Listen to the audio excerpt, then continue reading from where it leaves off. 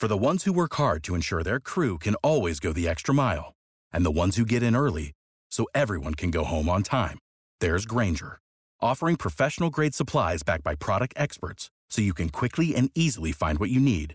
Plus, you can count on access to a committed team ready to go the extra mile for you. Call, click Grainger.com, or just stop by. Grainger, for the ones who get it done.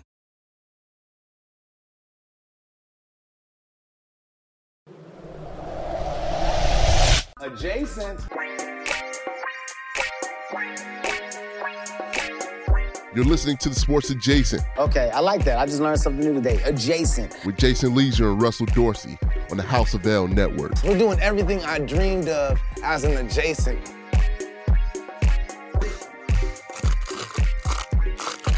Can I hear it off air? Tony, what are you doing? Why are you what do you even call that thing? What's the word for that favorite thing? Party favorite. It's like a little horn that you blow at New Year's Eve or something. It's broken. It rolls out. What are you doing? Oh, it's not broken. Well, how did you find that? Is that in honor of my birthday? Oh, happy birthday, Russ. Oh, thank you.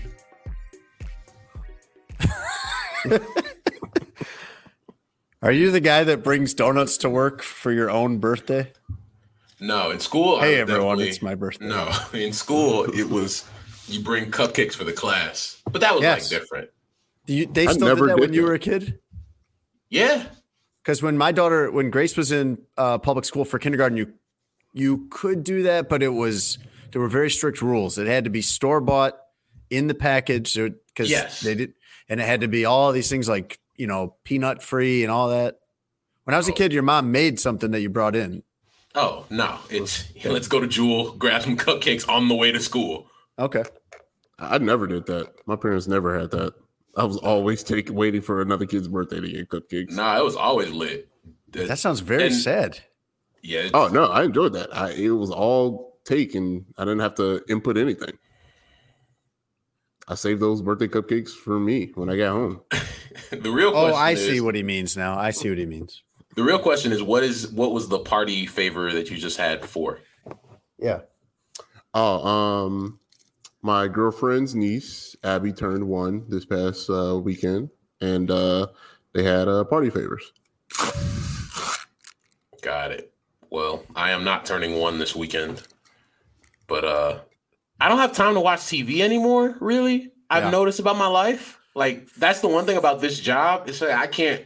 Everybody's like, oh, this show is great. It's like, don't really have time. Lockout helps with that. I've been catching up on a lot. Like, I watched all of Cocaine Cowboys. The lockout in the cold weather. You have no work to do and you're afraid to go outside. Yes. Yes. Give it a couple months. We're going to get into you. Whoa. I have, dude, the thing.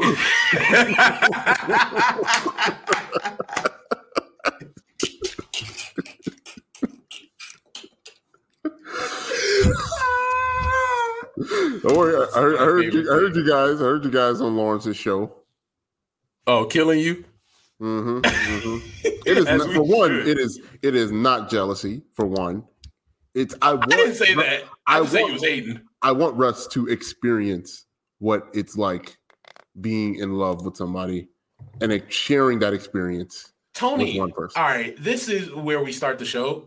But like, I need you to understand there are billions of people in the world who are in situations like mine that are just like, just because you're in love right now doesn't mean I need to be in love right now, bro. Oh, but it's the best. It's the best. Tony, I'm telling you. Tony, stop.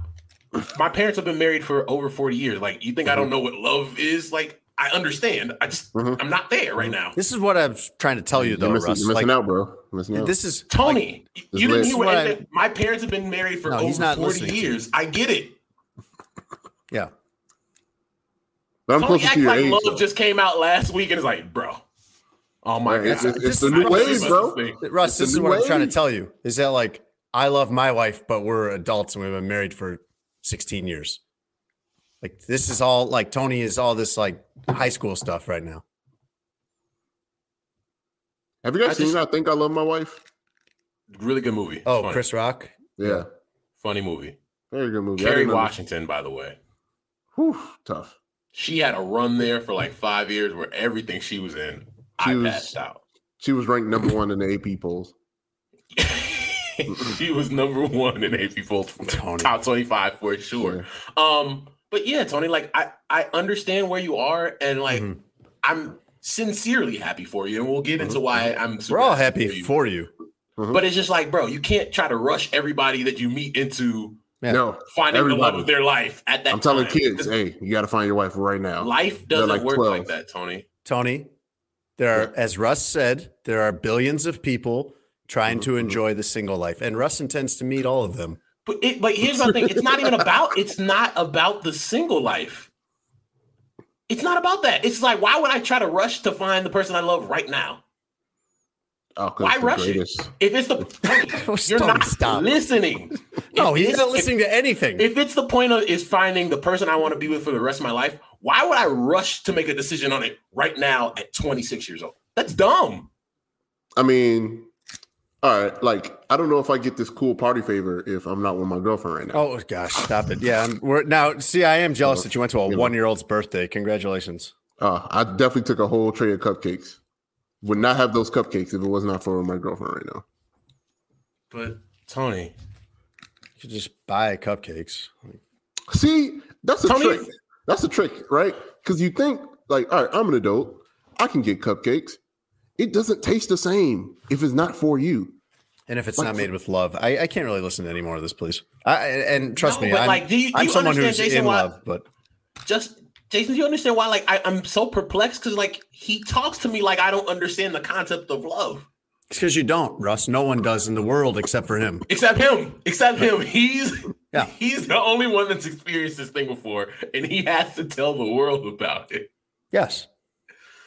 Start the show, Jason. I mean, and we're happy for you. We are happy for you. I'm starting to not be happy for him.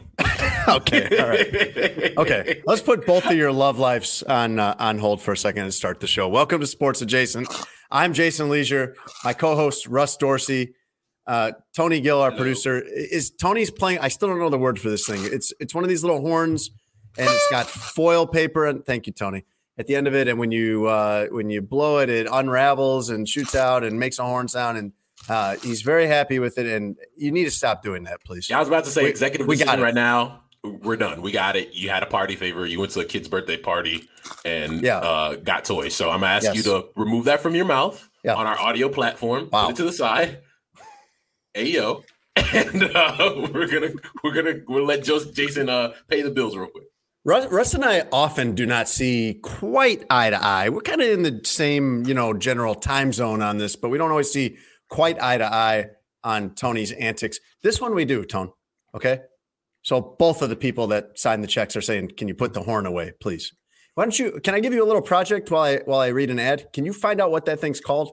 Can you find out, Tony, what the name of that thing is? Do some producing. Look it up, please. Thank you. Sports Adjacent is brought to you by BetUS. You can go to betus.com.pa and use our promo code SportsAdjacent, all one word. It'll get you a 125% sign-up bonus. It means you start your account with $100. They will kick you an extra $25 before you make your first bet. You can bet on the NFL, college bowl games, NBA, NHL, a whole lot more on there. Go to betus.com.pa and use our promo code. Russ, I have a question for you. Okay, then I have a question for you after you ask me mine. Oh, what's yours about? No. We'll let you go first. Well, I just did a bunch of talking. You can do yours. Well, no, I know you had a thing to say, and then you wanted to figure out what Tony's party kazoo was called. Ooh, kazoo, that might be close. Do you know what it's called yet, Tone? Did you find out? Yes, it's called a party horn, also known as a party blower, party pipe, party elephant, party blowout, party noisemaker, party whistle, ha-doo-dah, noise popper, birthday kazoo, wizard, blow tickler, Whoa. Come on. It does not say that. Say that. Tony was making up all of those things. Yeah. Well, he definitely made up that last one. Do you have any more? No, it's right here. It's right now. I'm looking at the Wikipedia of the history of the party horn right now. Also known as the blow tickler. Yes, thank you.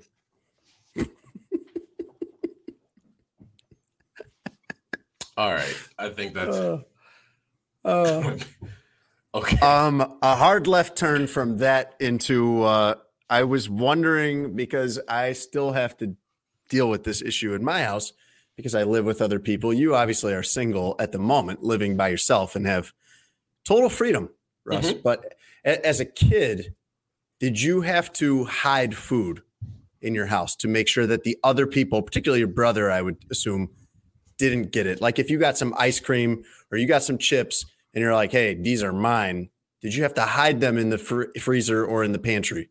So we talked about it a couple weeks ago, and this is actually a good topic. One of the reasons me and my brother got into fights because, like, let's say I came home with some pizza from going out with my friends. Yes. And I'd wake up the next morning like, oh, man, I got pizza left over. And I go downstairs, open the fridge to no pizza. Instant fight in the Dorsey household. Yeah. See, this kind of thing happens to me now because even though I'm an adult and fully out of my house, like my kids do this to me. My kids really are the ones that do this, not my wife so much, because a lot of the stuff that I like enough to try to protect, she's not really that into. Like my wife doesn't eat ice cream. She doesn't like it. She with the dairy and everything like that. I do. And so the people I'm hiding this from are the kids. But what you just described is exactly the situation that happens to me often, where I'm getting home late from work. I've been at Soldier Field for 12 hours or something that day, and I'm coming home and I'm like, you know what I'm going to eat? Because dinner will have long passed at home by this time. What I'm going to eat is whatever leftovers we had Thursday or something like that I know was good. And I'm like, oh, yeah, that's going to be great. And then you get home and you find whatever Tupperware that was in is in the sink. You're like, okay, great. Thank you. Or worse, the Tupperware is in the refrigerator. Like what happened when me and my brother were kids, where it's like, I'm just going to take what was in here out and then I'm going to make it seem like it's there. Yeah. That's a good, I actually did that to my kids recently, a little bit of payback. They had a bag of Laffy Taffy. I'm not sure if they even knew it was there. I think my wife got it for them. And I took a little box cutter, like a little knife, and just put a slit in the back of it and started eating all the ones that weren't banana over the course of a couple of months until all that was left in the bag was banana. But that's a for a dad, that's tough. It's diabolical. Yeah, that is. You need survival skills around here, man. Because like one of the things I like to get is a Ben and Jerry's ice cream, and it's expensive. It's like $6, man, for a little pint of ice cream. That's pricey. If you get it on sale, it's like $4 at the Jewels. But my kids will get into that. And it's funny, like my wife will get some kind of treat or something for herself and tell the kids, don't eat this. This is for me. And the kids will respect it. But they see something that's obviously mine, and they just tear into it because it's good. Or if I tell them, then it's always kind of this little like wink, wink, like, yeah, okay, Dad, we won't eat it. And they're going to. And so sure enough, they tore into some of the Ben and Jerry's ice cream, and that's like $12 out of my pocket, man. That's their whole college fund right there, down the drain. Spent on Ben and Jerry's. The other day, you know what I did? I had a little bag of pretzels. You ever had pretzels and ice cream? Do you like ice cream? Yes, not the combination of pretzels and ice cream, but I guess I understand why you're going there. Pretzels and ice cream is very good. Sweet savory combination? Yes. Yeah. Gotcha. Especially with vanilla ice cream, but I imagine it's good with any flavor of ice cream. But I had a little bag of like rolled gold pretzels, just like $1 bag of pretzels or something like that. And I threw that in the pantry thinking like, no, who's going to want this? Nobody's going to mess with this. I'm going to leave this here. I'm going to get some vanilla ice cream in a couple of days when I go to the store. I'm going to have the time of my life. This is an exciting Friday night for me, Russ, at 37 with 4 jobs and two or three kids. And sure enough, like whatever night it was, I go in there to get those pretzels and half the bag's gone. It's like, come on, who needed these pretzels that bad? They're just pretzels. I thought I was safe with pretzels. Nah, dude, you're as a parent, you're not safe with anything. You're never safe. As the kid who used to tear into his parents' food, like nothing safe. Mm-hmm. Tony, you must have this problem a lot, given how many people you live with. No, nobody likes what I like, so I'm all in the clear with that. Oh, shocker! Nobody's stealing those mayo sandwiches, huh? Nope, not a single one. All right, so the thing that I wanted to ask you guys, Tony, I think you're really gonna love this. So I was thinking earlier, Jason, for you first, do you think What's the 2 questions? What's the emoji that you use the most when texting? This is going to be the oldest answer you've ever heard. Okay. I don't really use them at all. Well, I mean, eggplant, obviously, but other than that, I don't really use them. Tony, what? Which one do you use the most? In fact, my cell phone tracks that. So really, yeah. Is there a way I can find that out for mine? I want to do that too. That's a good group exercise. Okay. So you go to your text messages, and you hit the emoji, and the one that is in the frequently used section, the one that is the most top left is your most frequently used, and then you go down from there, and then down again, then down again. Okay. So my most frequent one is the laughing emoji. Okay. Tony, if you were to screenshot the list of frequently used emojis, would you feel comfortable sharing that on socials? Oh yeah, definitely. Okay. Now, is this the most frequently used by me, or most frequent? Does this count ones that other people have sent to me? No, Man, I'm sounding older and older the longer this conversation goes. It's by you. Okay. Mine is the fire emoji and the hockey goal siren emoji and arrow pointing to the left and elephant. It's a 5x5 section. Yes. So yeah. So not on mine. Wait a second. So yeah, it's a top 25 of emojis. Yeah, okay, so now it's all right. Now I got it. Then that answer was incorrect. Oh. Well, but this doesn't make sense. This says the most frequently used one is the heart emoji, but I'd never use that. But that means that you've used it. My kids use this phone. My kids. Oh man, now I get it. My kids use this phone and they text emojis like crazy to my mom, my dad, my wife. That's it. But I'm going to guess. I was like, why the elephant? Like that doesn't seem like a Jason Leisure emoji. I don't know why either. But now that I'm looking at it, I think the one that I use the most. There's a squirrel on here, Tony. The kids must be hammering that squirrel emoji. The one I think I use the most is the bullseye. I think I do. I will send that back to somebody if they say something that I completely agree with. Interesting. You know what I'm talking about? The dart that goes into the bullseye? Yeah. Why is that interesting? What's weird about that? I'm of all the emojis, that's an interesting choice to be one of your most used ones. Did you want it to be like eggplant, peach, water splash, or what were you hoping for, Russ? No, I'm honestly just curious, dude. Did I just read your top 3? One, I wasn't trying to set you up. 2, no. My most frequently used are laughing emoji, laughing sideways emoji, black heart eyeballs, the little shocked face with the hands on the face. Okay. Fire emoji, produce.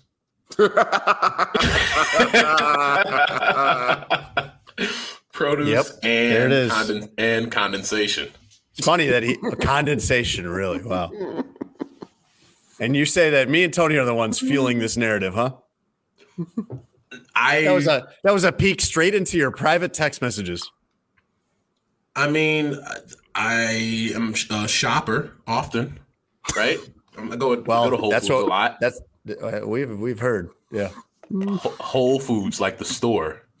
Oh, with a W. All right. So we had a lovely dinner.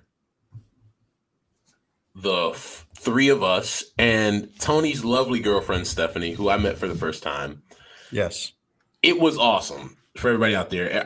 Everything I had heard coming in was like, yo, she's great. Met her. All the scouting reports were true. She was fantastic. Smart, funny. Obviously, she's a gorgeous young lady. And everything if you hear the things you hear coming out of Tony's mouth about her are all true, right? Correct. And so the evening's going great, conversation flowing, laughs, and I'm sitting back and I'm thinking, I'm just like, I don't get it. And so I asked Stephanie, I said, Stephanie, you're awesome. Word for word. And then I just say, why? And she starts to laugh. And then she says, oh, why him? Pointing to young Anthony. And she goes, I mean, like everybody says like, hey, he's kind of weird, but I don't see it like that. And so maybe that means I'm weird too. To which Jason and I replied, yes, it probably does. Yeah, Tony doesn't choose to be that way. He has no control over it, it seems. She has a choice, and she's chosen this life. No, she chose. Yeah. She's locked in, whether she knows it or not.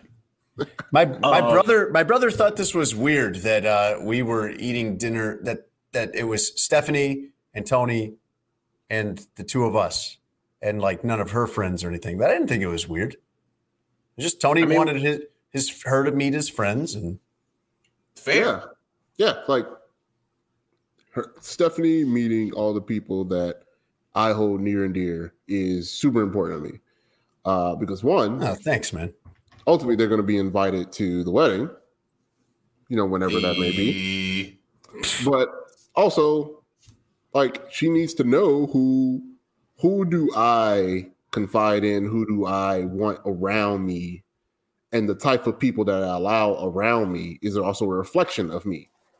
So when I'm introducing to her, to you guys, to Lawrence, to my other friends, like I want her to know, like, these people round me out.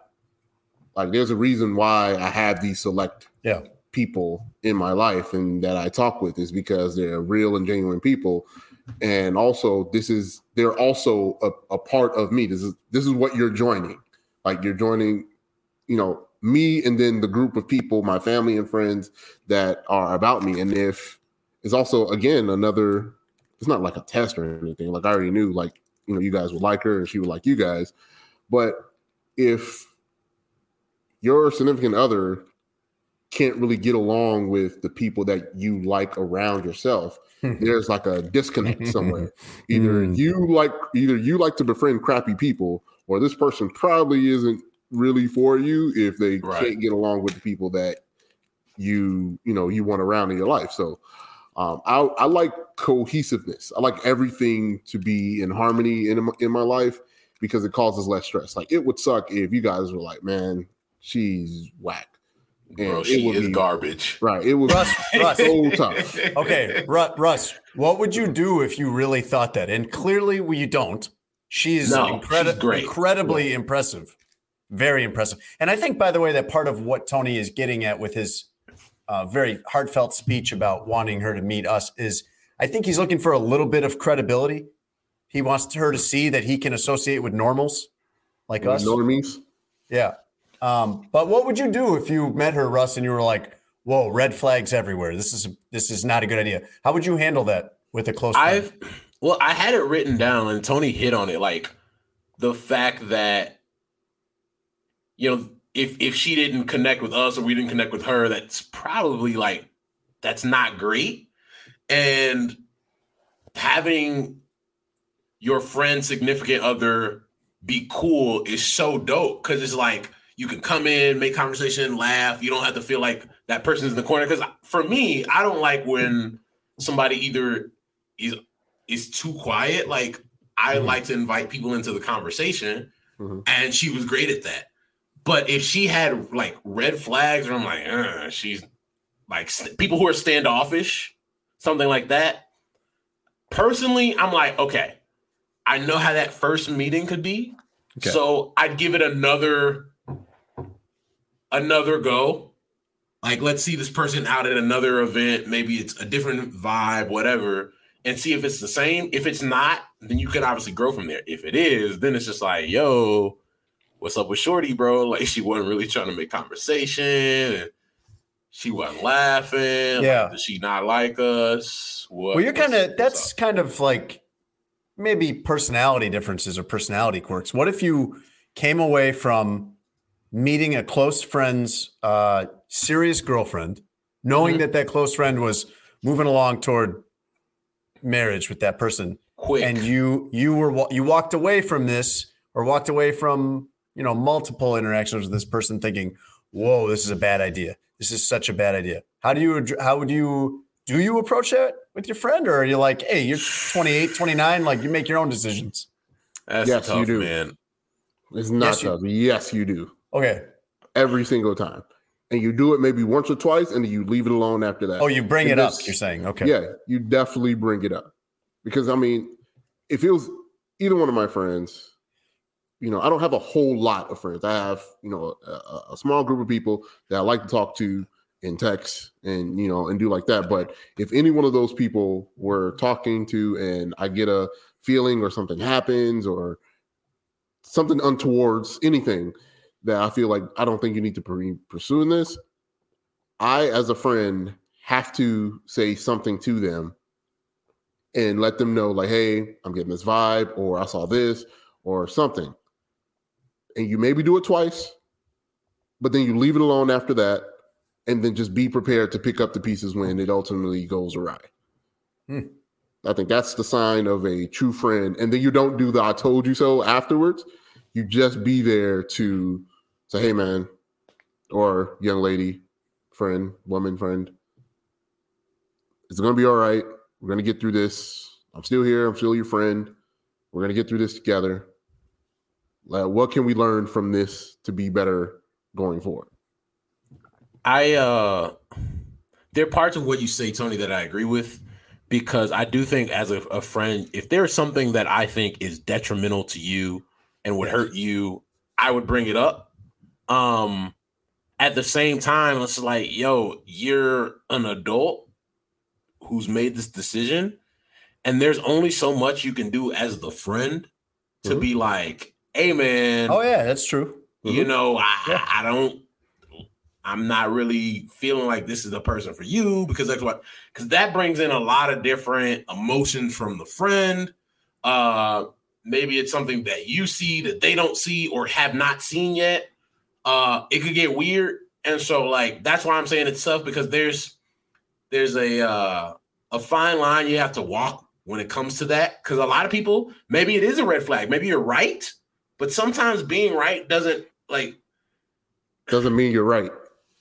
Or it's just like, there's kind of like, they might not see it yet. It might take them a while. And you as the friend have to do what you said. Like, you kind of just have to be supportive and say, hey man, you make your decision, and then let's just be a good friend if worst case scenario, things don't work out. I've been part of one of these conversations before, and it's very uncomfortable. And fortunately, other people saw what I saw, and I didn't have to. Well, not fortunately, it wasn't a good situation, but like, fortunately, I didn't have to say anything. I was fairly young at the time, and there was an incident at a get together, and it was like another in a string of incidents, and with my friend and his significant other to be or whatever, and then like me and some other friends and him at one point had to leave to go get some stuff, like at the grocery store for this get together, like leave in the middle of it because they ran out of something. We had to go get it, and it was in the car where one of my other friends spoke up about this situation, and the immediate reaction was, "Hey guys, she's not a monster, okay?" And I'm like, so we struck a nerve. We hit a nerve here. It kind of reminded me, it's like, you remember like a couple of years ago where Matt Nagy came to a press conference and said, "I'm not an idiot." It's like, if you feel like you have to say that, yeah, maybe take a look around at what got you to the point of having to say that. At minimum, that person should not be a monster. At minimum. Yeah. That should be that's a low bar. Yes. Low bar. But no, Stephanie's awesome. Yeah, none of that applies to Stephanie, and we're not being funny or anything right now. She's fantastic, and if anything, someone should be saying this to her about Tony. Us as his friends tell her. Right. It's like, hey, so you know, right, you have a parachute right now, and if you want to jump out of this plane, you can. Imagine being at this dinner. Imagine being at this dinner, Russ, and being like, "Hey, can you excuse us for a second so we can talk to our friend?" And Stephanie starts to get up, and we're like, no. We meant you stay. Tony, we need Tony to right. Minutes.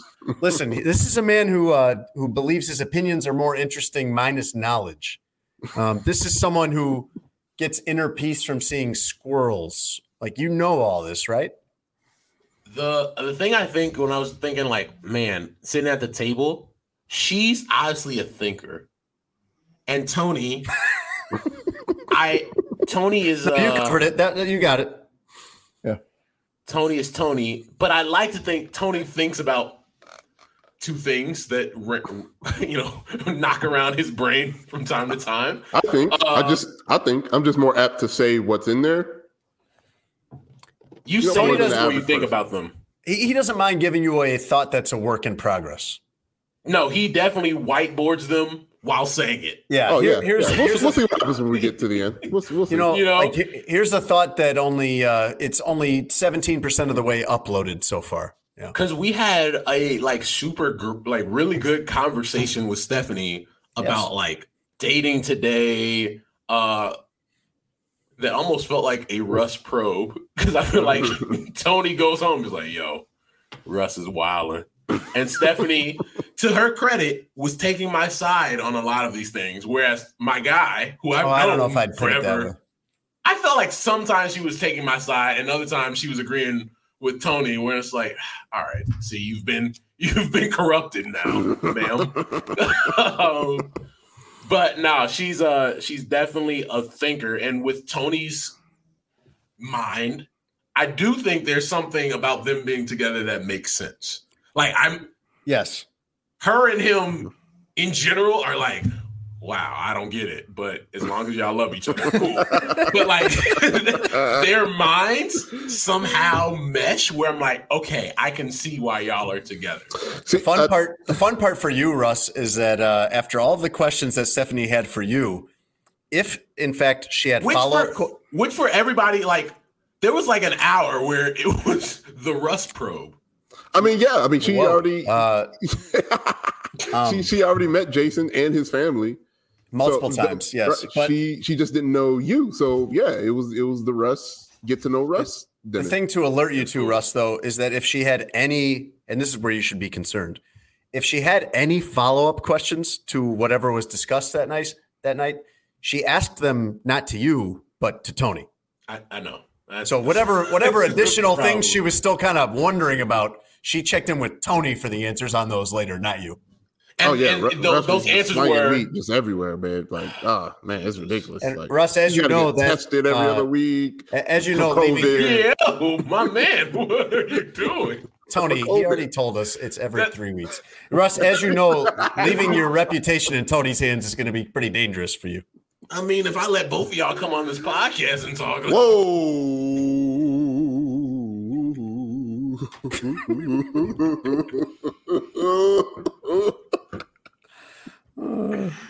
what are y'all doing here?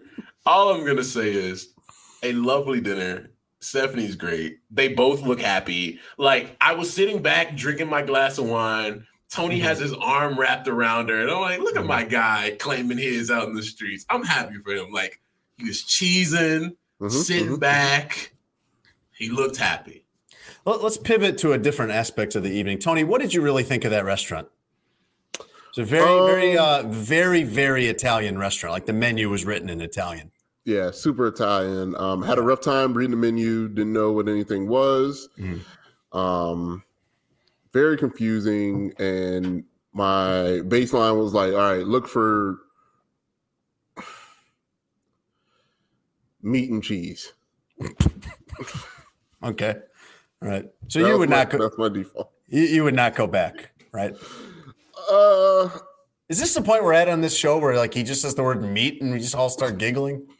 I'm laughing at y'all. Is this a show for high school kids? I mean, the octopus was great. Okay. No, the grilled octopus was really good. Yes.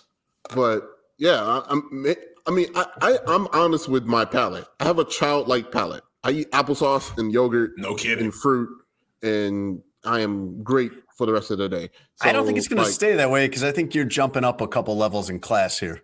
Yeah. She's already kind of like started me on stuff like curry. Damn, it's great, but the spice is something that I had to get used to, and I am not a spicy guy. but I definitely had to adjust my palate. So things Tony just discovered: Love, yes, and Curry. Yes. And now he wants everyone to try them. And everybody has to know about it. Yeah, all of you as though you've never heard of those things either. Yeah. No, they got this garlic bread called naan. Tony.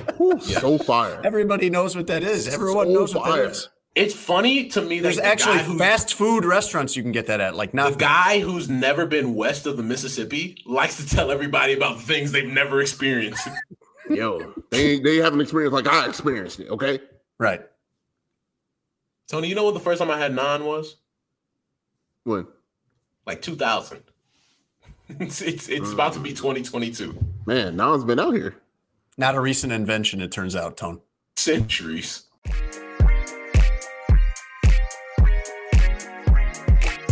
Let's get into everything that we need to catch everybody up on from the weekend in football, Russ. And by the way, our football roundup, as always, is brought to you by BetUS.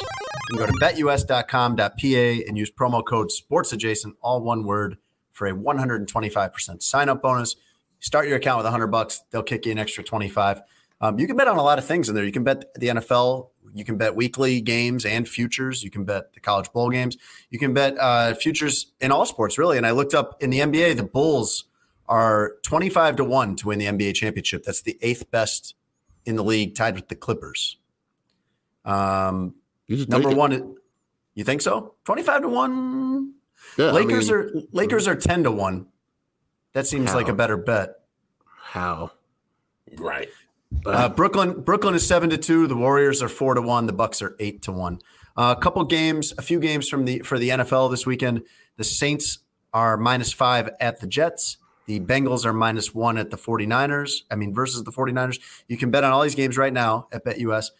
Cowboys are -4 at Washington. Seahawks are -9 at the Texans. Russ, some bad team is going to get into that last spot in the NFC playoffs. And I keep thinking, and maybe it's just I keep falling for what Seattle has been in the past and what Russell Wilson has been prior to this season. But I keep thinking Seattle's going to be the team that makes a run. But they're 4-8. So they are garbage. A garbage team is getting in, is what I'm telling you. A garbage team will get that spot. If there is the least garbage team, it's probably going to be Washington football team.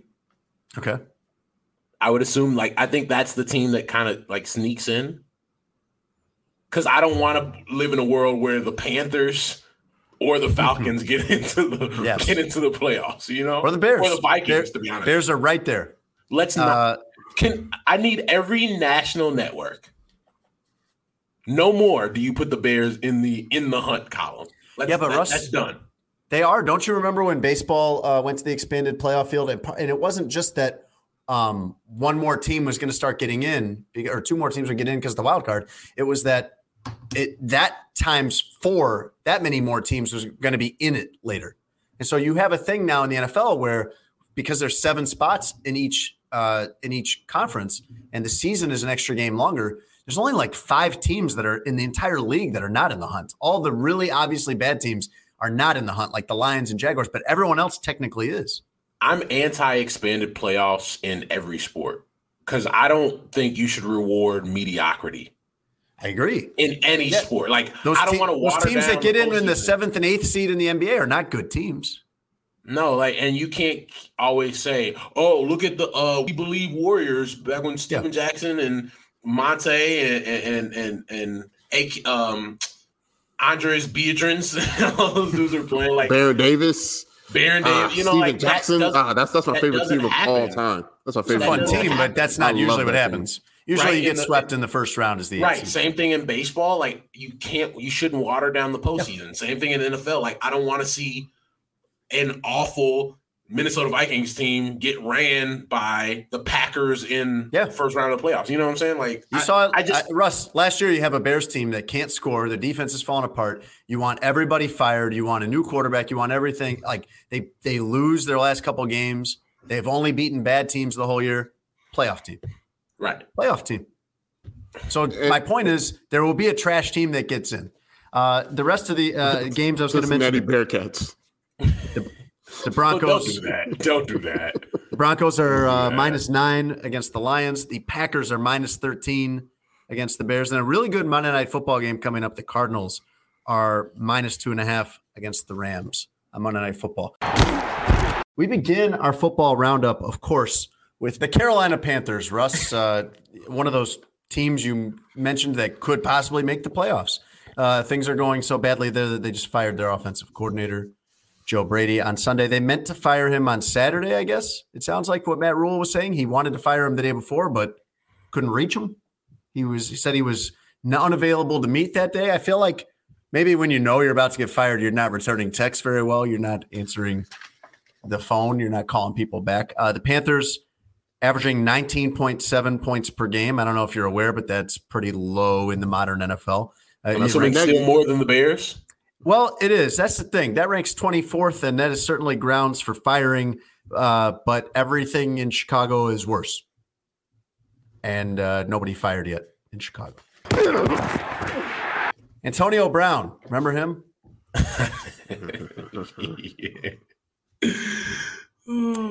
He got caught essentially with a fake vaccination card. Here's the thing. Like, I would imagine it's not that hard to get a fake vax card because we all have them and they don't have like a hologram or anything. They're not made with special paper. Like, this looks like something you could print out on your computer. It seems like something you could get a hold of. I'm less mad with him having a fake vax card than I am with have a little discretion. Maybe don't blab this to your personal chef. You know, if you're going to get one, just, keep it to yourself. Do you see him as a man of subtlety? No.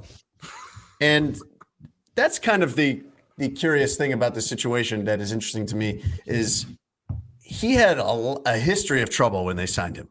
There were a lot of issues with Antonio Brown, and it was a very highly scrutinized signing. And Bruce Arians said at the time, quote, he screws up one time, he's gone. That was like a year ago. This seems like a pretty devious and intentional and avoidable and selfish and kind of dangerous even screw up by Antonio Brown.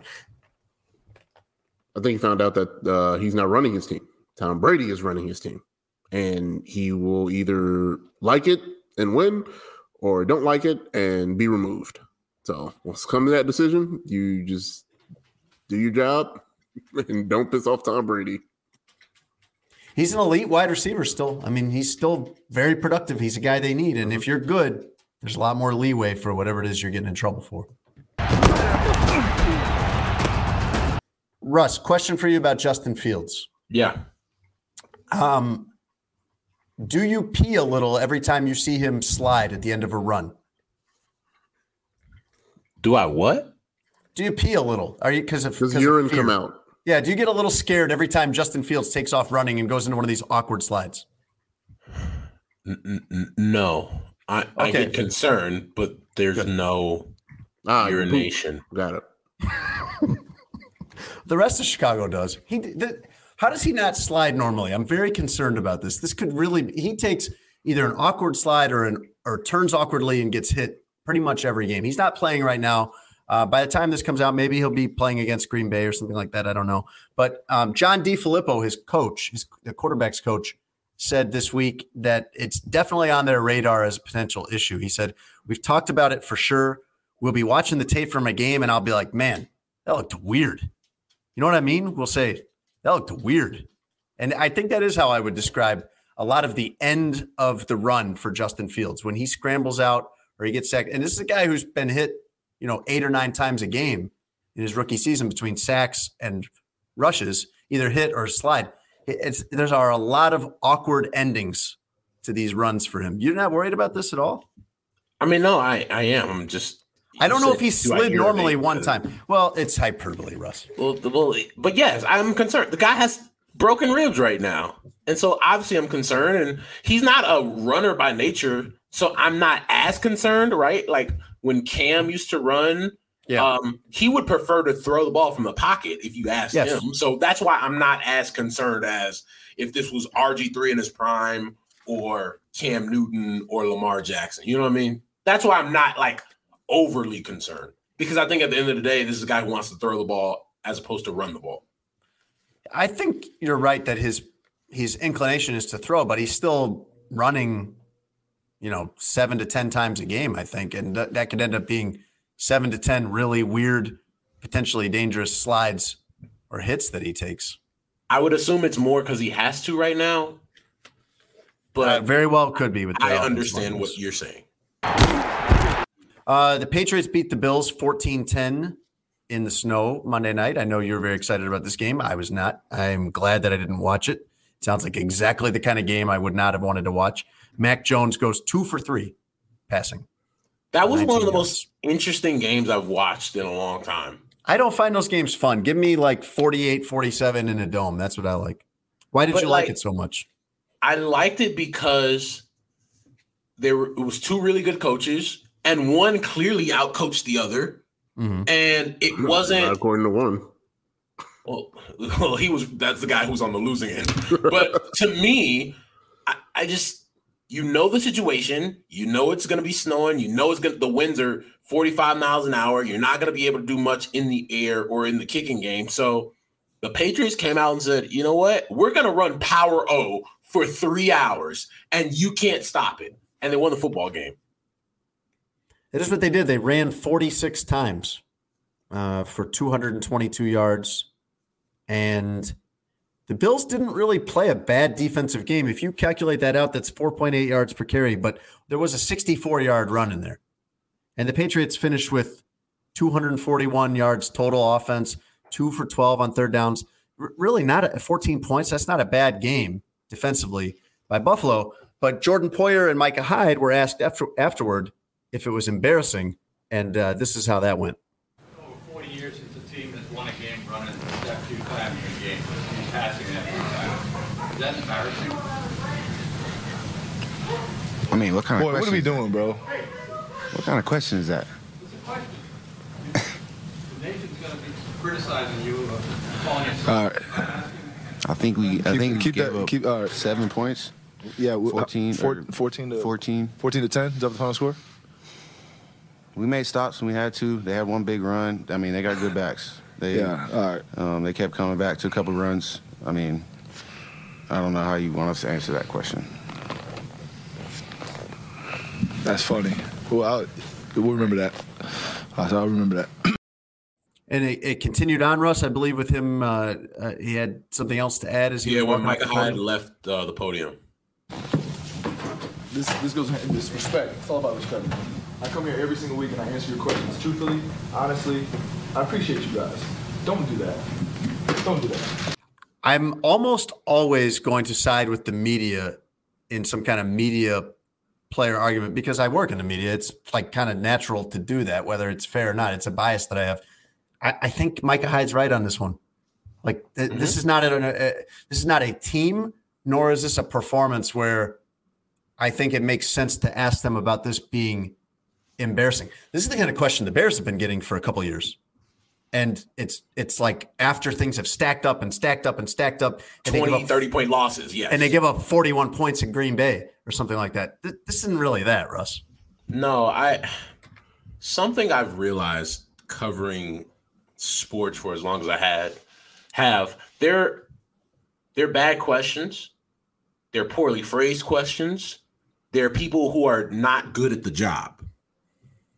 I don't think that's one. It's not an embarrassing loss. They gave up 14 points, right? And held, like if it wasn't for a 60+ yard touchdown run, they win that game. It's 3.5 yards per carry for New England if you take that run out of it. And you can't take that run out of it. That run happened. Mm-hmm. But overall, everything on paper, everything about this was at minimum a fine or solid defensive game. This was not a disaster by any means.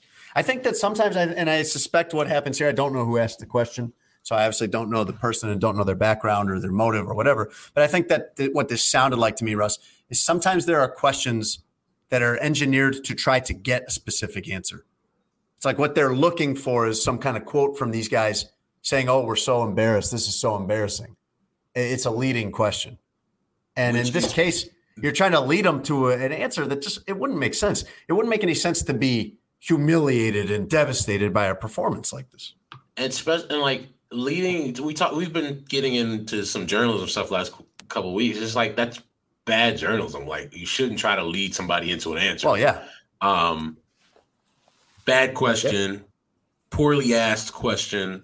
I think me personally, I'm somebody who believes you can ask anything, but it's always in the way you can ask somebody. But no, poorly asked question, and it deserved that response. And good on Micah Hyde, because I'm just like, at the end, he was like, hey, man, it is all about respect. And this is a guy who, from everything that's come out, does talk to the media every week, is really good at that. Longtime NFL veteran. And look, yeah, I agree with him. If that's true, I don't know what the Buffalo Bills media situation is, but if that's true that he is in there every week, that is coming at a time when it's never been easier for these guys not to talk. And I'm not saying that anybody should do that or that makes it right or whatever, or you're a hero if you come in all the time, because that's your job. It's part of your job.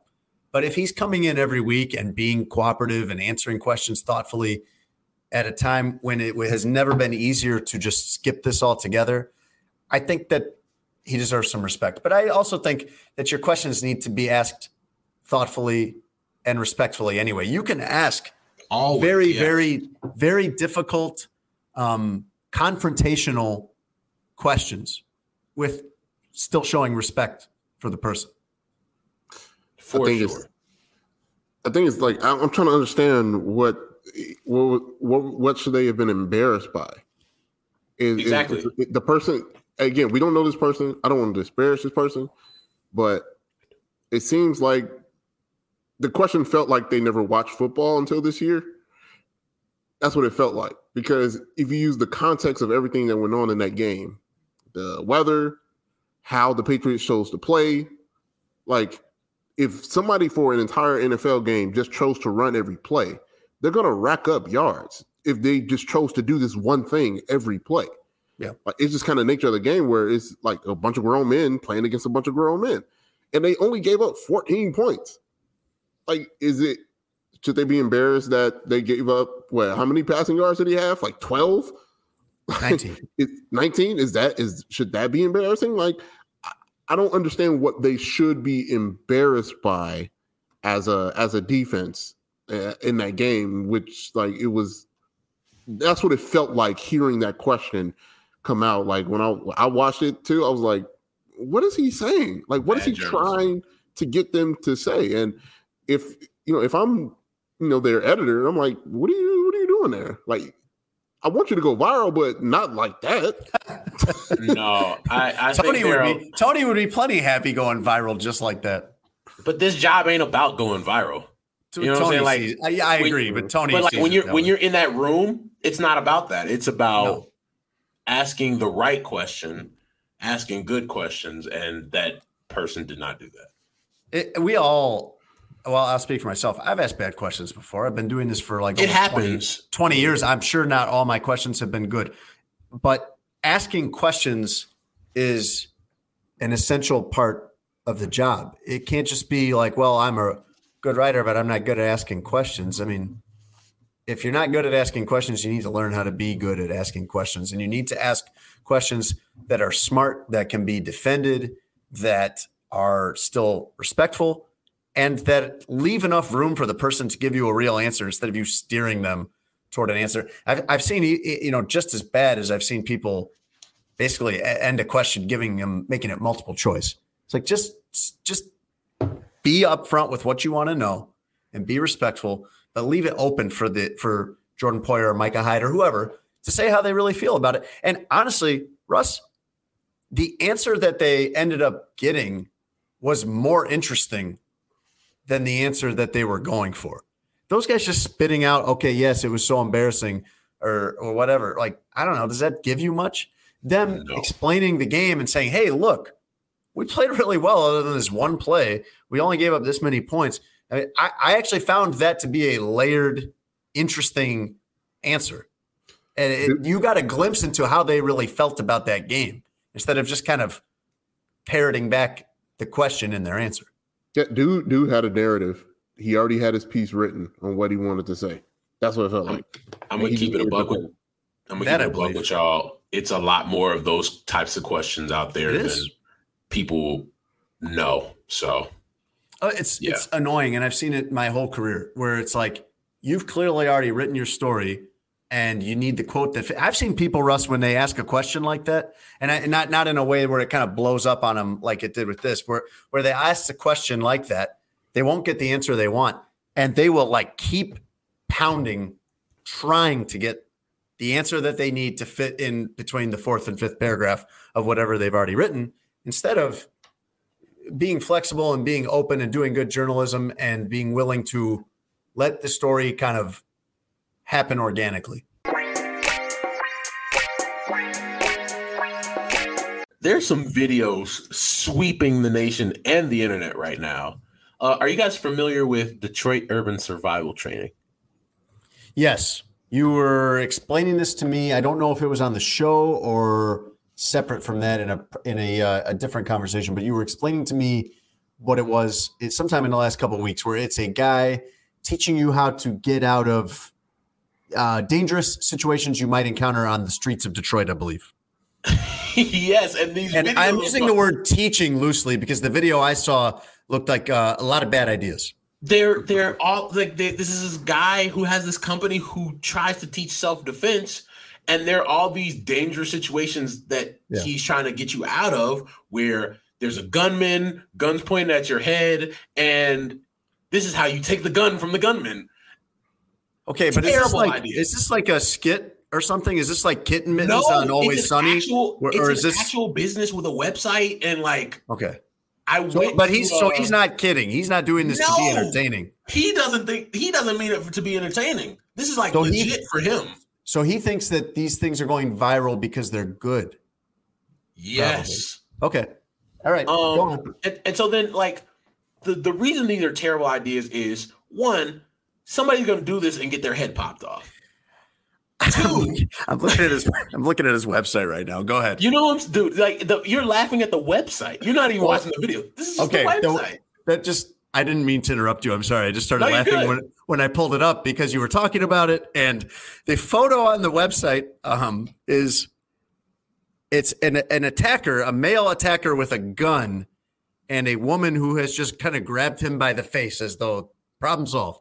That's what these videos are. And the guy's still holding the gun, and it's like right by her head. This doesn't seem like still hold the gun about to knock that lady's head off. Yeah, you know what I'm saying? And like the worst part about these videos is he shows you these quote unquote moves and saying this is how you take the gun from the gunman, and it's basically these people giving him the gun. Like there's no fight. There's no like.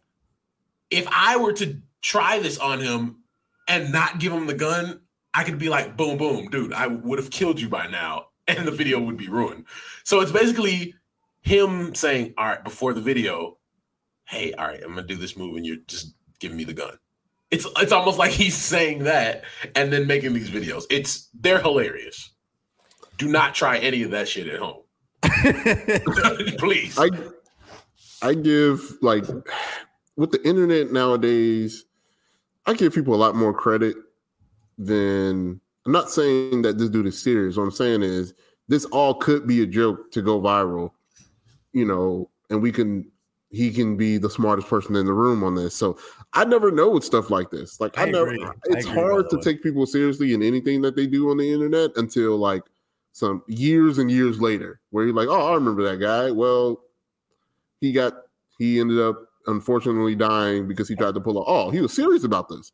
Like you never know until that's what I don't want. I don't want this to end poorly. If this is just or you know, somebody tries to do it in real life, you know, something happens to them and the news says they were trying to do a move that they learned from Detroit Urban Survival Training.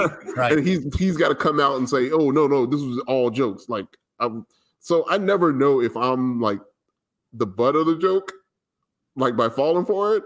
Russ, that's the thing. He's so like, it's really confusing for me. But that dude has whether it's a joke or not, like you're responsible now if somebody tries that and gets their head knocked off.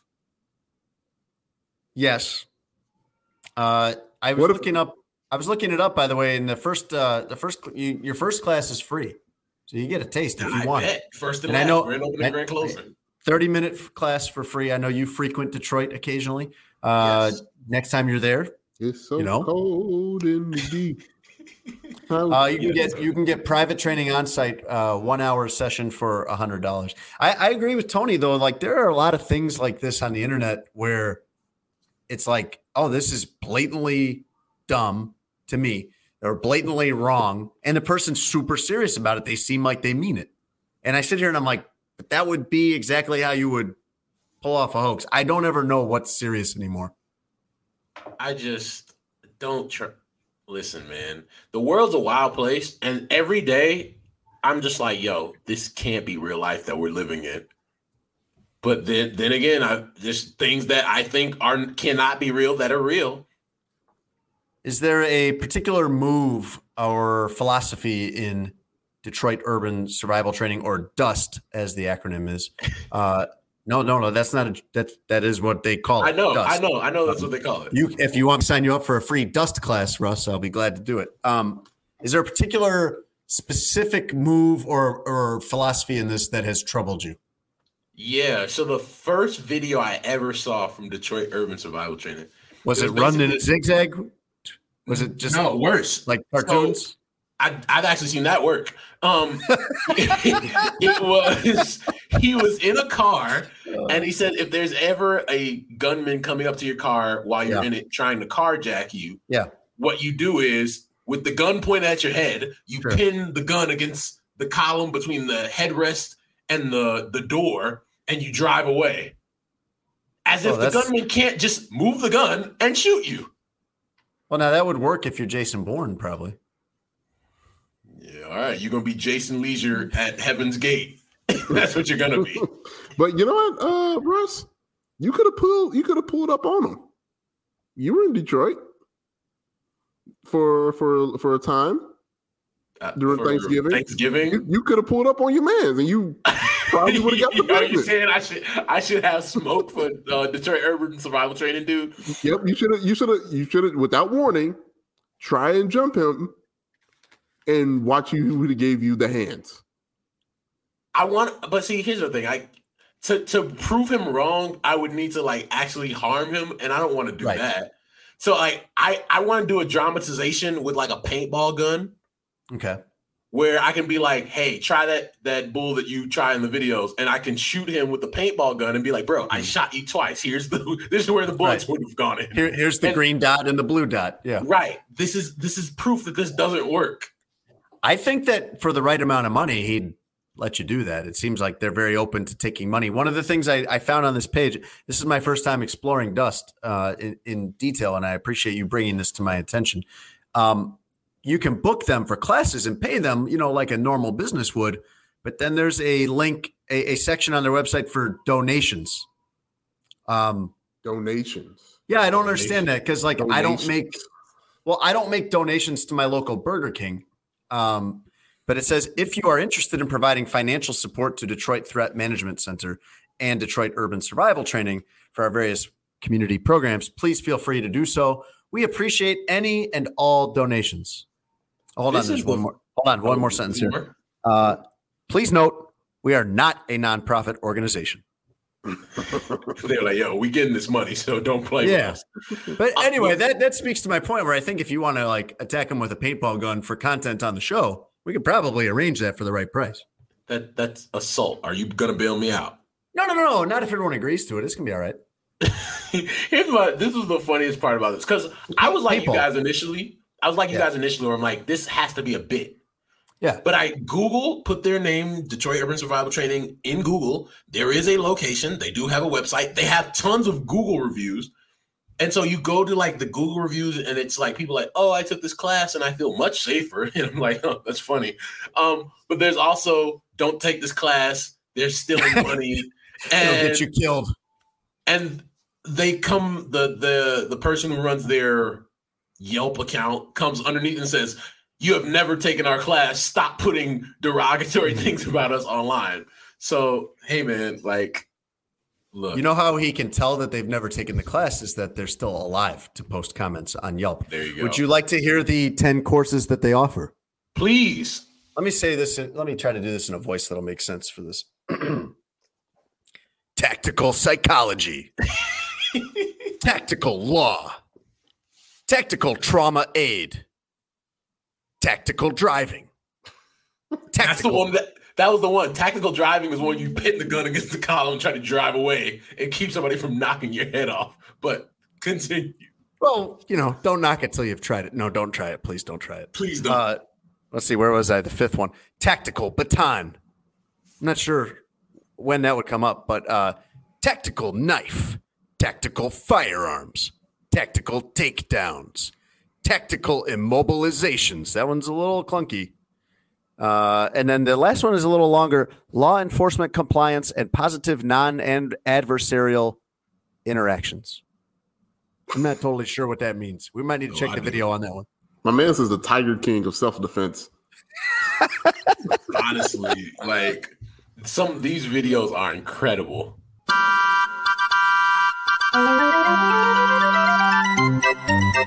Now it's time for a Chicago Bears segment we call This is fine. I'm okay with the events that are unfolding currently. Everything's Fine.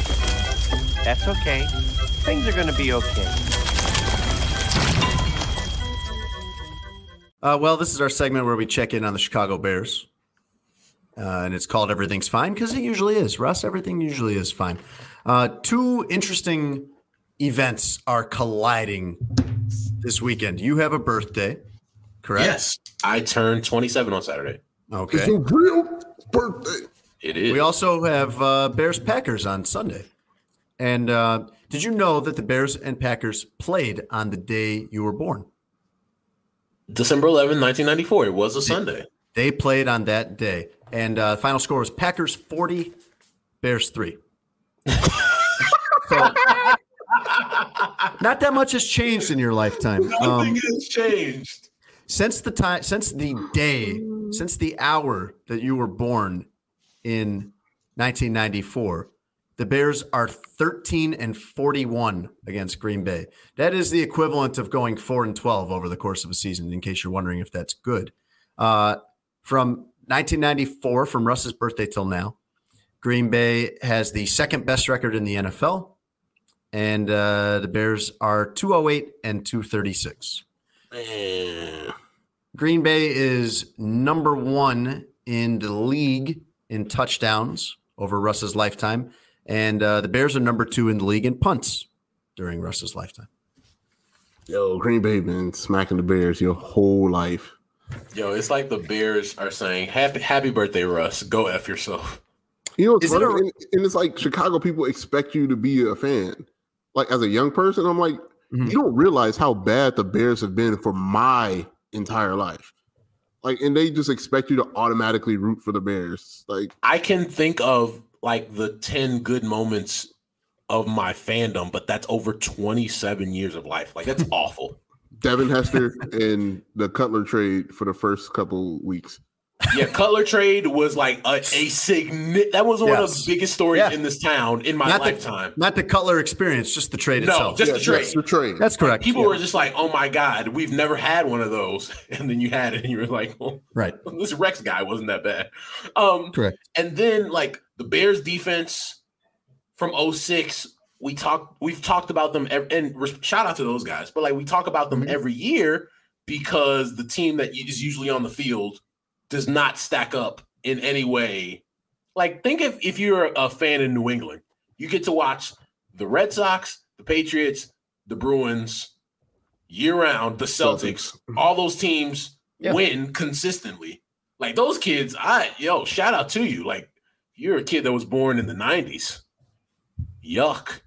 You better hope you remember that last Jordan year. Right. While you were in a crib, people were cheering around you. Yeah, now that those Blackhawks championships have been sullied. Yikes. There is that, yes. I think, though, Tony, hit the button on the other one because I need to boost Russ's spirit.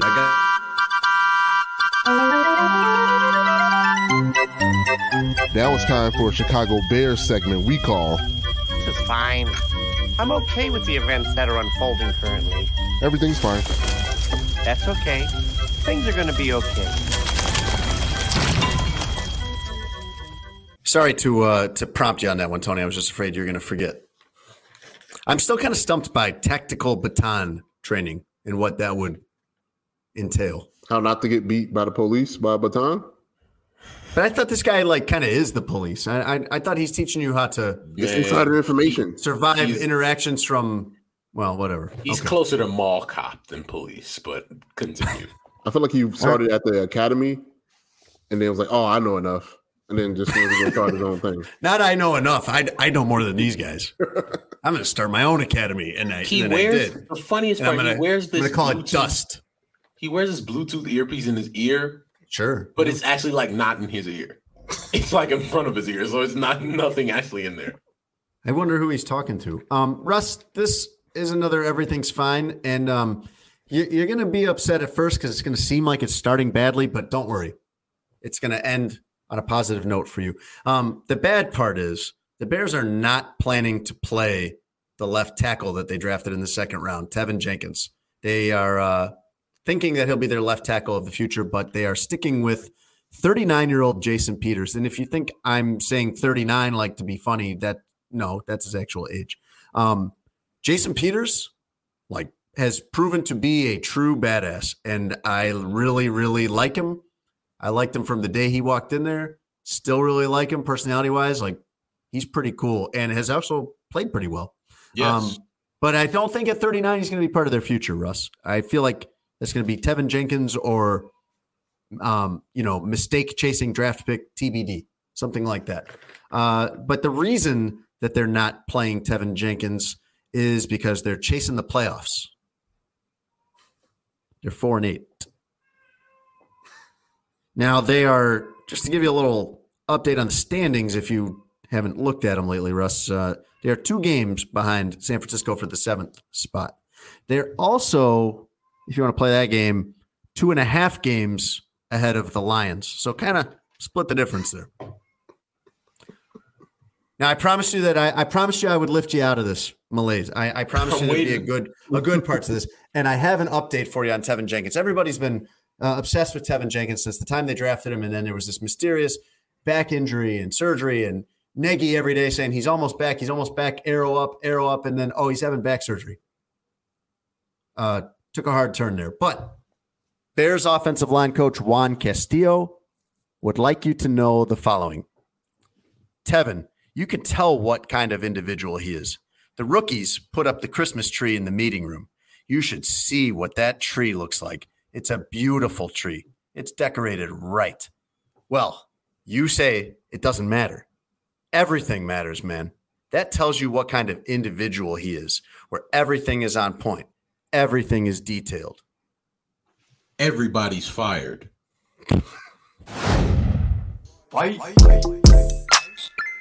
Hey guys, it's Russ giving you my BetUS Week 14 picks. We did really good last week with our picks, so let's try to make some money again this week.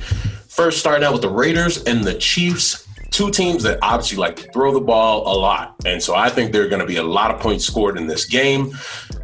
Points total set at 48. I'm taking the over. Chiefs probably going to come out on top, but the Raiders, they have a decent offense. I would expect them to be throwing the ball late in that game, trying to keep up with the high-powered Chiefs. Second game, Lions against the Broncos. Now, of course, this would not be a game I would be watching if I didn't have an incentive for you.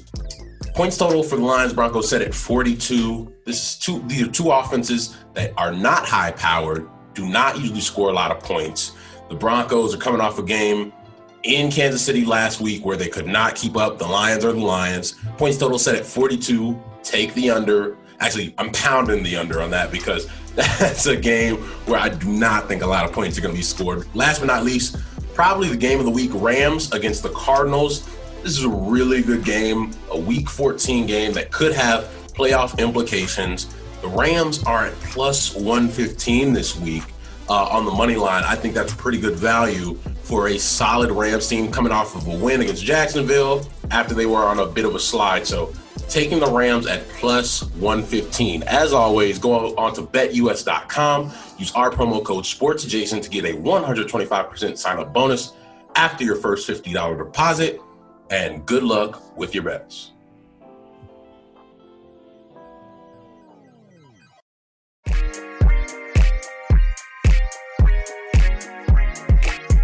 You know who doesn't miss Ben Simmons? I forgot about Ben Simmons. Yeah, so do the Sixers. Has he started playing? And Sixers fans and the NBA. No, he hasn't. Oh. And, you know, nobody asks about him. People don't miss him. The Sixers are currently, as we record, 13. They're top or sixth, or currently in the sixth spot in the Eastern Conference. They could be higher. Joel Embiid battled COVID for a little while. So if Joel's back in that lineup, once he was they could be much higher than they were. They don't seem to be having many issues. And some would argue that they're a better overall, they run better. They run more efficiently without Ben. Ben is a all-in type. They best in the NBA with Ben. But at the same time, it's just like, this is not a situation where it's like, oh man, if they had Ben Simmons, look out. No, and there's no other team thinking that either, by the way, because nobody has put forth any kind of, enticing trade offer for him. They've botched this. I'm going to look at this more as a Sixers problem than a Ben Simmons problem, because you should have been able to get something for Ben Simmons, and now I don't see them getting anything meaningful whatsoever in exchange for him. Yeah, you're trying to play tough guy at this point, where it's like, nah, we're not just gonna give in to him because he want to be traded. And honestly, it's like you're wasting an asset. Ben is wasting his precious time playing. I don't know. Nobody wins, right? I can't say that the Sixers are. I'm not saying that the Sixers are a better team. There might be less drama now. But at the same time, yes, you're clearly better with Ben Simmons than without him. But nobody seems to be really missing him like that. I don't even know if he plays this year, to be honest with you. Well, they're, about 25 games in, and he hasn't. Go ahead, Tone. No, I mean, we hear about it in terms of more if they were lacking in that position, but Tyrese Maxey has been playing really well. Really good player. As a young second-year player, he's really kind of stepped up in his role. And the Sixers are still good. They'd be better, obviously, like Russ said, with Ben Simmons. But they're going to be fine. And this back and forth, I think is going to be it's a nice case study on what not to do. If you want to be out as a player, you just got to suck it up for a couple months. And hopefully the team can, work his back channels to say, hey, Ben Simmons is available if you want him. And you continue to go about your job and do what you do. But yeah, the league will survive without Ben Simmons. He's not LeBron James. He's not Steph Curry. He's not Kevin Durant. Well, he thought he was. He's trying to James Harden move, but he's not James Harden. Yeah, he thought he was until, this reality check. And now I think he's in too deep. Unless it gets unless it gets dire where his agent he's represented by Clutch. Yep. I believe so. Rich Paul. I believe it's Rich Paul. He's a Rich Paul guy. Yeah, Rich Paul, Clutch Sports. So unless he's like, hey man, nobody's out here give you any deals, or you just got to go to work and show people you can still play, that you can still contribute to a winning culture. Because right now, your skill level on your resume says you need to be on a contending team, but no contending team wants to have that type of attitude around their roster. The team that values him the most right now is us. Right. Ben Simmons accounts for about 15% of all sports adjacent content since we started, I believe. It has. Russ, what do you think happened to this guy? Because 2 years ago, we thought this guy, I wouldn't you have thought this guy was really good? I thought he was really good. And now I've always thought that there was never he plateaued. Right? There was supposed to be a continued trajectory of what he would become. We obviously knew coming into his career that the shooting was a problem, but there never seemed to be a desire to improve that. And you kept trying to give him benefit of the doubt. Teammates kept trying to give him benefit of the doubt, but that wears out at some point, and it started to cost them in games. Then Doc comes in, he talks about how, bench shooting is something that we need to work on and continue to strive towards. And it it never improved. So if you don't improve in game, you obviously don't want to question a guy off the court, work ethic wise. But once it starts to affect you in games, and your only response is, "Hey, I'm gonna continue to try to improve," and nobody sees improvement, it's really kind of hard to defend at a point. And everybody in Philly, organizationally, it just seems like that they were tired of defending it. And so for me, it's like Tony talked about, Tyrese Maxey is having a amazing year. 7 points a game, series career high, 16 points a game. Tobias Harris is doing what Tobias Harris does, and you have Embiid that is a top 10 player when healthy. They're really not in a position where it's like Ben Simmons is our final piece. They're okay. How long do you guys think this goes? Well, we're at Christmas now. He's got 3 years left, doesn't he? He's got 3 years left on that mega deal. He can't stay at home he's gonna play NBA basketball at some point, right? You're gonna be at a point where I can't just bring you back in the fold like that, then, right? I mean, but it's funny. We're not talking about this other player, and they're essentially doing the same thing. It just seems less hostile with John Wall. See, the thing John with Wall can play. He's healthy enough to play, but they just told him, we don't need you. Go home until we trade you. He's not causing a problem in that situation. But it's still kind of, the results are the same. There's 2 all-stars in the NBA that are healthy enough to play NBA basketball in closer to their prime than they are at the end of their careers. They should both be good players, right? And they aren't playing basketball. This is really weird. Really weird what's going on in the NBA right now that that this can happen. The thing I wanted to point out with Simmons, because I think you have to talk about it, is the mental health element of it, right? Mm-hmm. That came out, that was something that he was dealing with, and then he didn't want to meet with the Sixers doctors that they had, and for a while it seemed like he was unwilling to even want to have anything to do with the Sixers. Yeah. So that's obviously in the air. I know a lot of times you never want to say, "Oh, this isn't real," especially when it comes to mental health, because for so long people didn't take athletes' mental health seriously. But at the same time, it's just okay, you wonder, was this a guy who was, what is my way out of here? What is my way out of not being involved with this team at all? And you ask, was that it? Was that his out? And if that's true, I'm not saying that it is, but if that was true for him, that's terrible. If it's not true and that's something he's dealing with, you hope that he can find the help that he needs. But I don't see this being resolved in Philly. I don't think his career continues in Philly. They're going to have to take pennies on the dollar. I don't see how it can continue, but I don't see how he leaves, because the money that he would have to give up for a buyout or something like that, I just can't believe he'd be interested in doing that.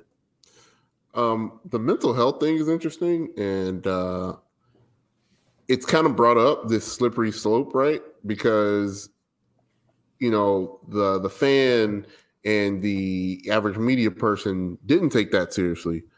Right.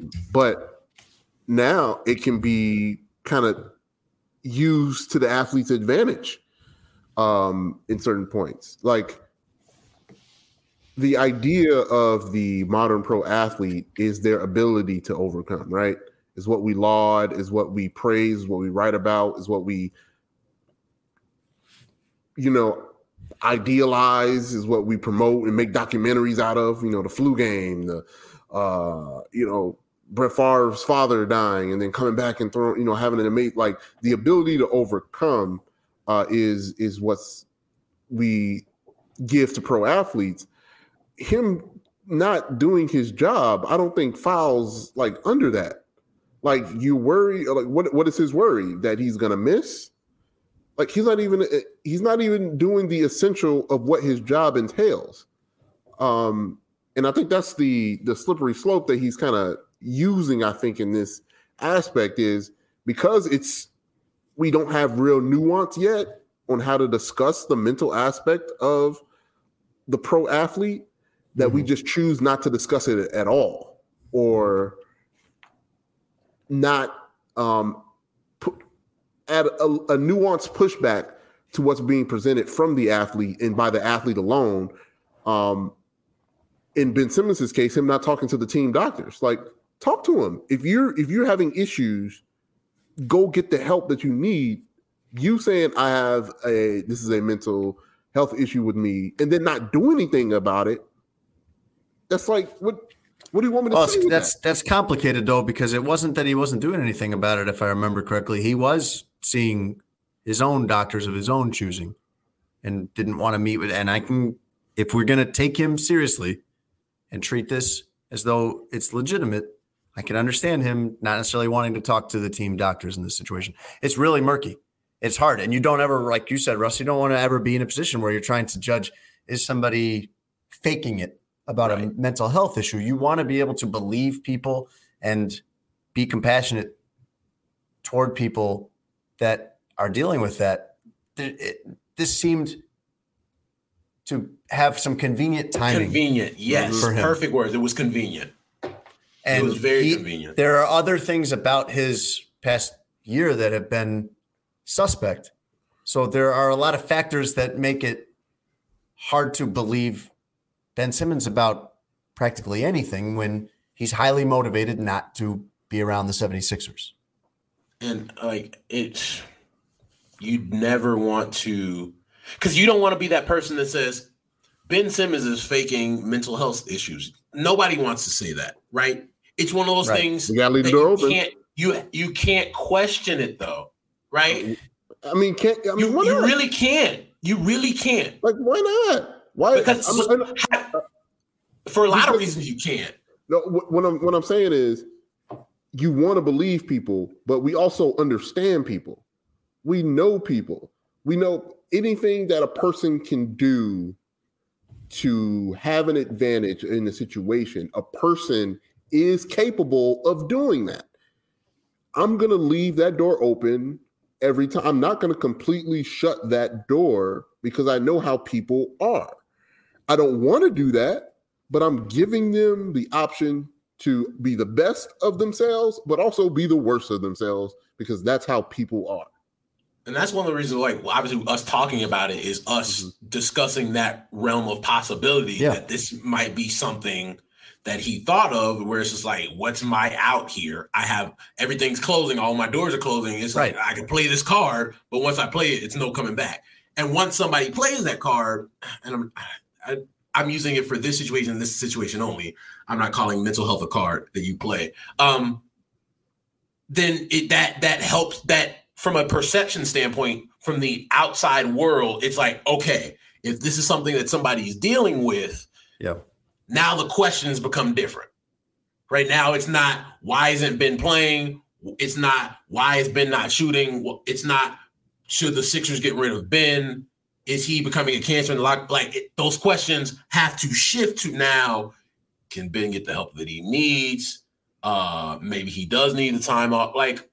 So what you're saying about how people are and understanding people within this whole realm of mental health is important.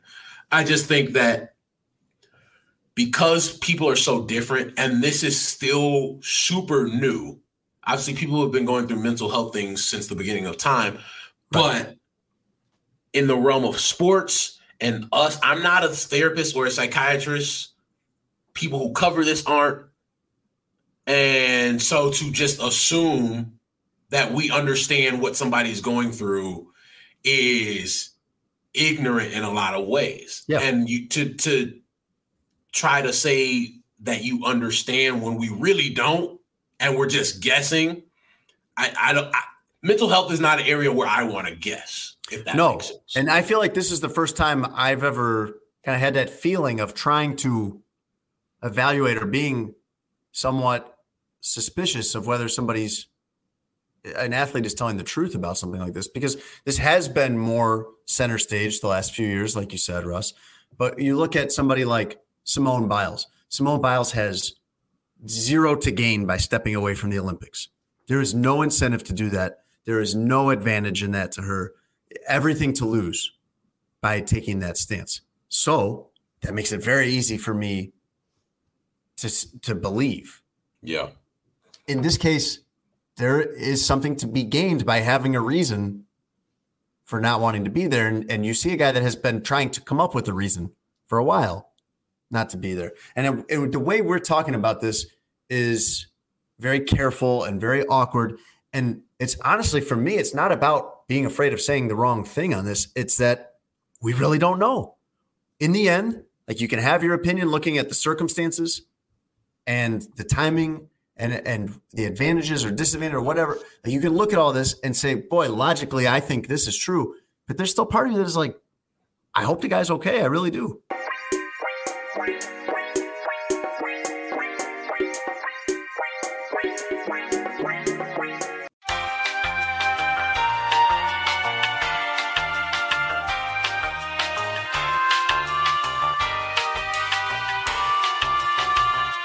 Just curious. Russ, would you like to hear the actual news we didn't get to? If it's better than what we just talked about, yes. I forgot to ask, by the way, when you were in Carlsbad, did you happen to see an armored truck spilling cash all over the 5? If I did, I'm pulling that rental car over. Well, many people did. Many people did do that when a vehicle transporting money had a door pop open. This is just this is probably about the time you were there, so the last couple of weeks.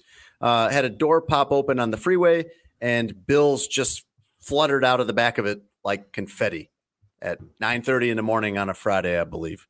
They never said the total amount of money there, but it was 10s and 20s all over the 5. People pulling over, getting out, getting it. The police said, though. Yes, Tony? Sorry. I just had a reflex when you said getting it. All right. Should we go over like what producing is again? It's not like interrupting and derailing and playing defense against the show. Anyway, people did get out. People stopped in their cars, got out, started picking up this money, Russ, naturally. But the police said you need to turn it all back in. This is not your money. And just because it spilled all over the 5 and you picked it up and whatever, like, you need to return it to the police so they can turn it over to the Brinks truck or whoever it was. Didn't say what brand, what company this was.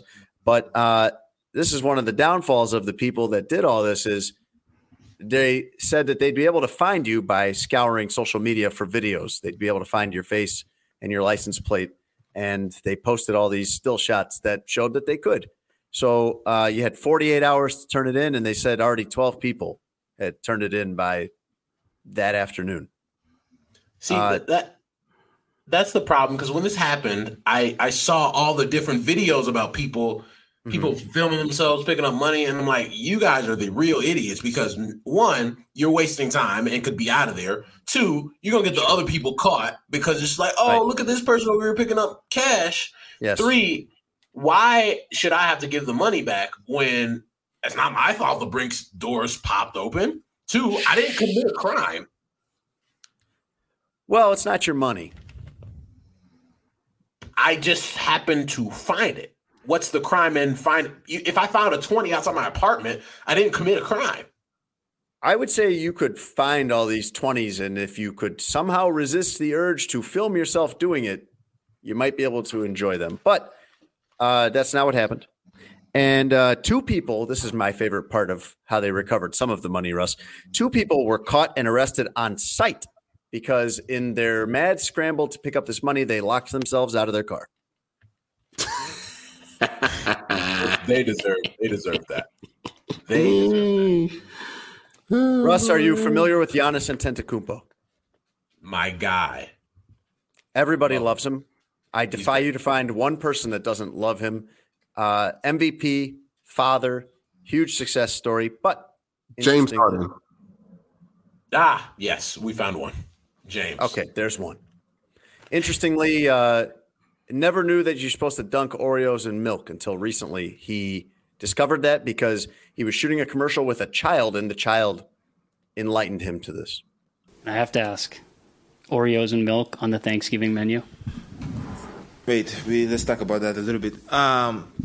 So it's definitely how you guys say bedtime snack. Sorry. So I had this like commercial, this video shoot I did yesterday, and it was 3 kids there, and we were doing a shoot about some cookies, and we had some Oreos over there, and this kid asked me, he was like, "Have you ever ate Oreos before?" I was like, "Yeah." Like when I came to the league, that was the first thing I ate because like I was always when I was younger, I was always craving them, and I could never afford them. So I was like, okay, when I get a little bit of money, people go spend money in cars and chains. I bought Oreos, right? So I ate them for like a month straight, no dinner, no lunch, no nothing. So I got sick of them, right? But I've had them. So he was like, "Have you ever dipped them? Dunked them in milk?" I was like, "No." It's like, "You should try that." So I was like, "Okay, cool." We did the commercial. I took the milk, I took the Oreos, and I threw it in the milk. He was like, "No, just dunk it, like put it in." I was like, "Don't worry about it. Give me a spoon." I grabbed a spoon. I took the first one. I was like, "What the hell? No freaking way." It's like, "You like them?" I was like, "Bro, this is amazing," So obviously I did have one. I had like 12 of them. And then I went back home, and I was like, "Mariah, why did you not tell me that you can throw the Oreos in the milk and eat them?" And she's like, she told me that she doesn't like her Oreos like that. She likes them plain with no milk and all that. And then I realized from now on, that's a every night snack for me. The best part of that is the what the hell? He was so calm guard. Like he felt like Tony when he found love for the first time. Like, why y'all were hiding this from me for all these years? Oreos, like, I love Giannis, man.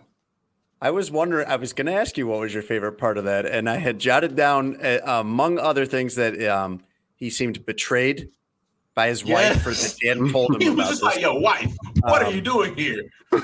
I don't know if this is what he meant, but he sounded like at one point he's been eating these like cereal.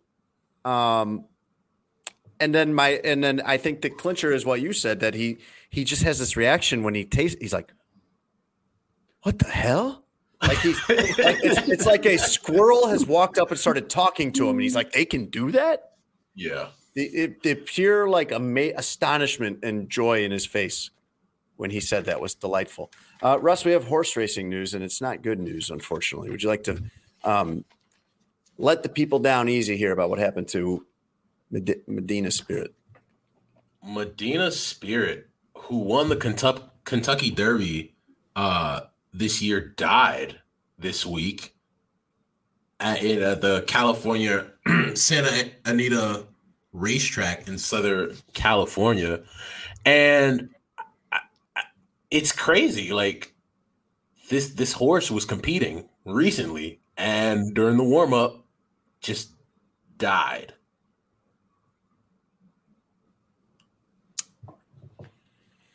Tony, you have a hot take on that? A couple. Wait, can I give something before Tony gives his take? Please do. How about instead of? Do we say, like, do you say rest in peace to animals or no? I've never thought of it. I don't know.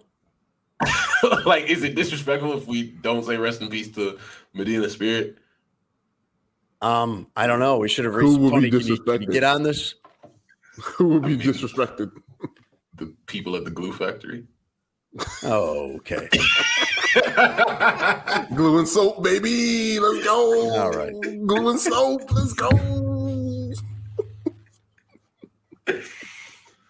That's where you stumbled into in your search for how to be respectful about this. Yeah. Well, I just didn't know. It was like, That went well.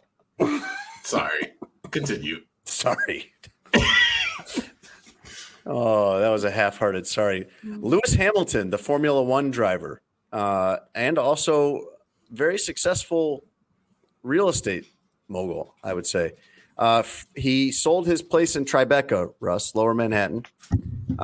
See if you can guess what the price would have been for something like this in Lower Manhattan.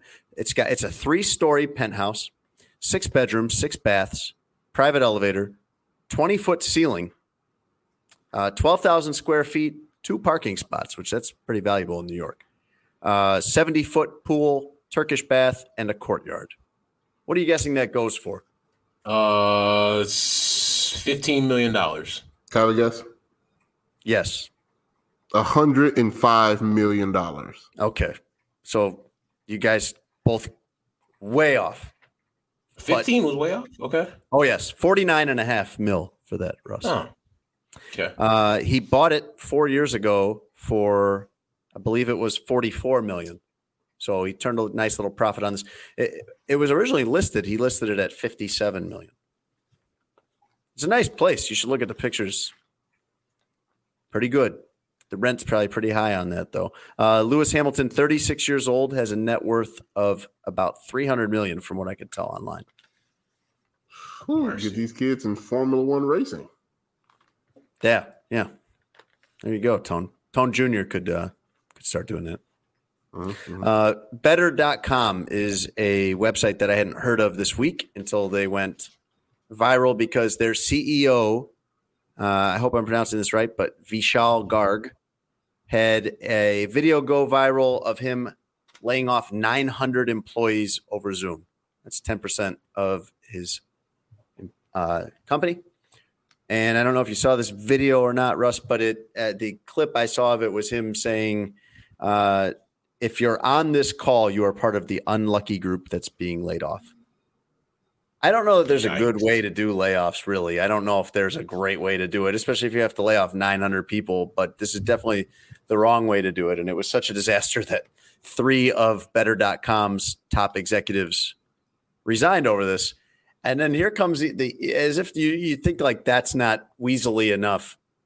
Then he posts anonymously, the CEO of this company posts anonymously on a website some comments that 250 of those people that they cut were lying on their time cards. People saying they worked 8 hours when they only worked 2.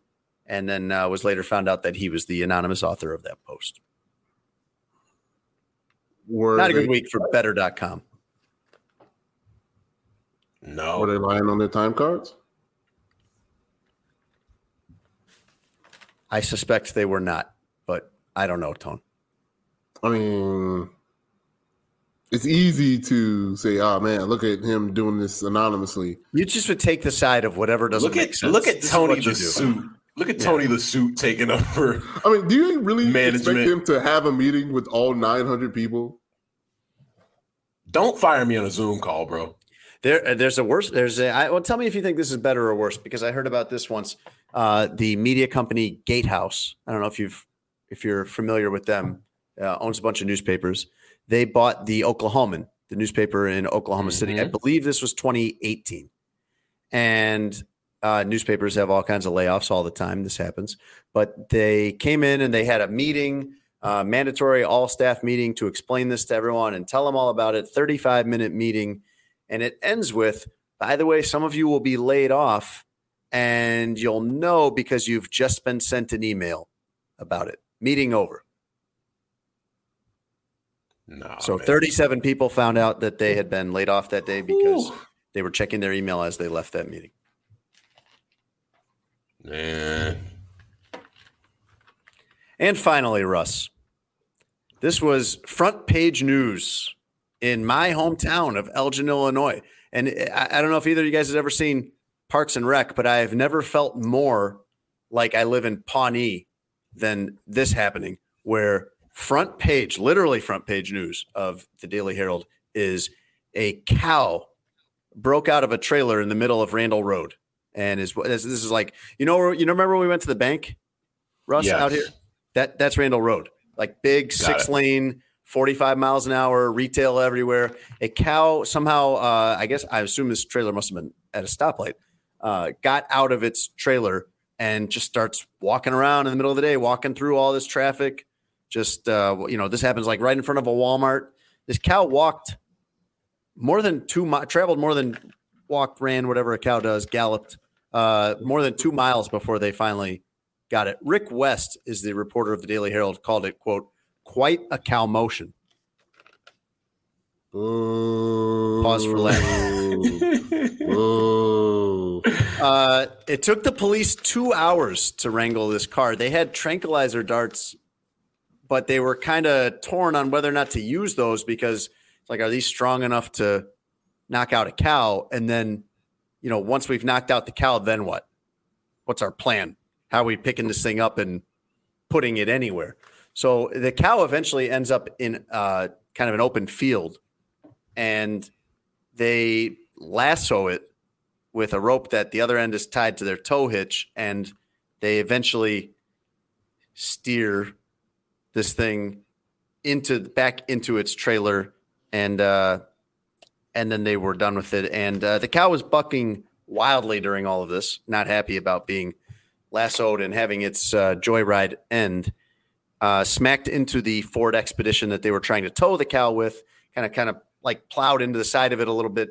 Didn't do any damage, but the officer said that he left a huge smear of cow snot on the window.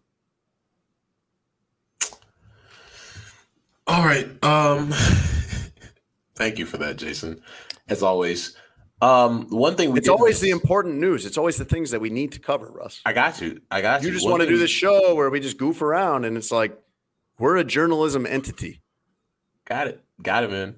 One thing we did miss, they took the letters off the Staples Center this week. I didn't. That even know sucks. You talk about an entity. Now, what's it called now? What's the new name? Crypto.com Center.